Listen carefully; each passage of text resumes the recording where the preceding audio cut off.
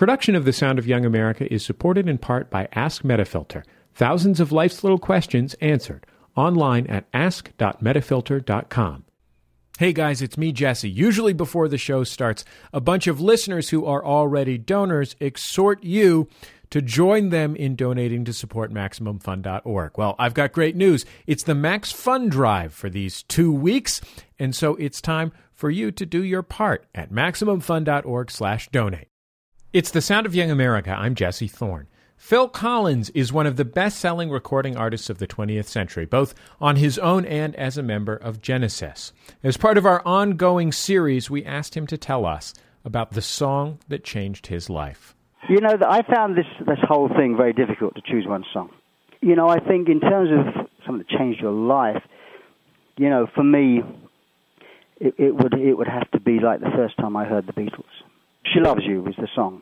Everything from the first drum fill. She loves you, yeah, yeah, yeah. She loves you, yeah, yeah, yeah. She loves you, yeah, yeah,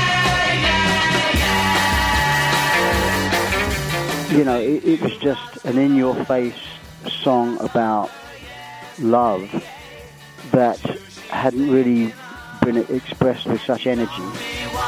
She says she loves you, and you know that can't be bad. Yes, she loves you, and you know you should be glad. I came from a house where my sister listened to Neil Sedaka, my brother listened to Jim Reeves, you know, and so this is like a whole new breath of fresh air. You know, playing air guitar in front of the mirror, pretending to be John Lennon, you know.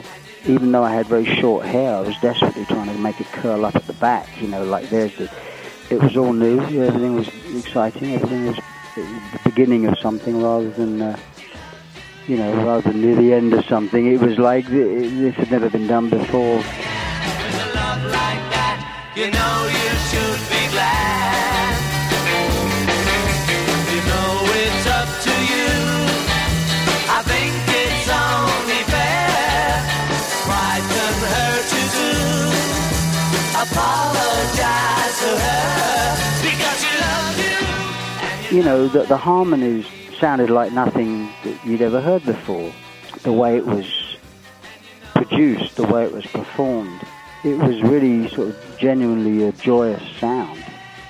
In the very last chord they sing in harmony, it's quite a complicated chord, you know. I mean, I think probably this is George Martin, the producer, that those kind of moments still sound like they were recorded yesterday. With a love like that, you know you should be glad. Yeah, yeah, yeah. Yeah, yeah, yeah, yeah. Phil Collins talking about the song that changed his life. His latest album, Going Back, recalls that period in his life when he fell in love with the Beatles. It's a record full of Motown covers. You can find information about Phil Collins online at philcollins.co.uk. Okay, ladies and gentlemen, I hope you enjoyed that Sound of Young America broadcast. It's Max Fun Drive time. You know what you've got to do. Fire up that browser, MaximumFun.org/donate. Take care of business. Let's go!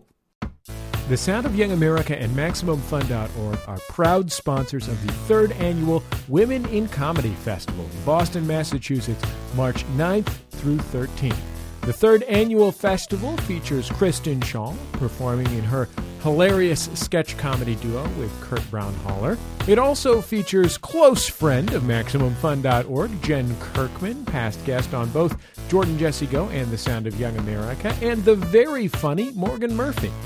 Shows take place all over Boston, and the goal is to create a place for people to experience the comedic expression of women, see strong female performers, and above all, be entertained. They book some really great comics. For more information on the festival and how to get tickets, you can visit womenincomedyfestival.com. That's www.womenincomedyfestival.com. Production of The Sound of Young America is supported in part by Ask Metafilter. Thousands of life's little questions answered. Online at ask.metafilter.com.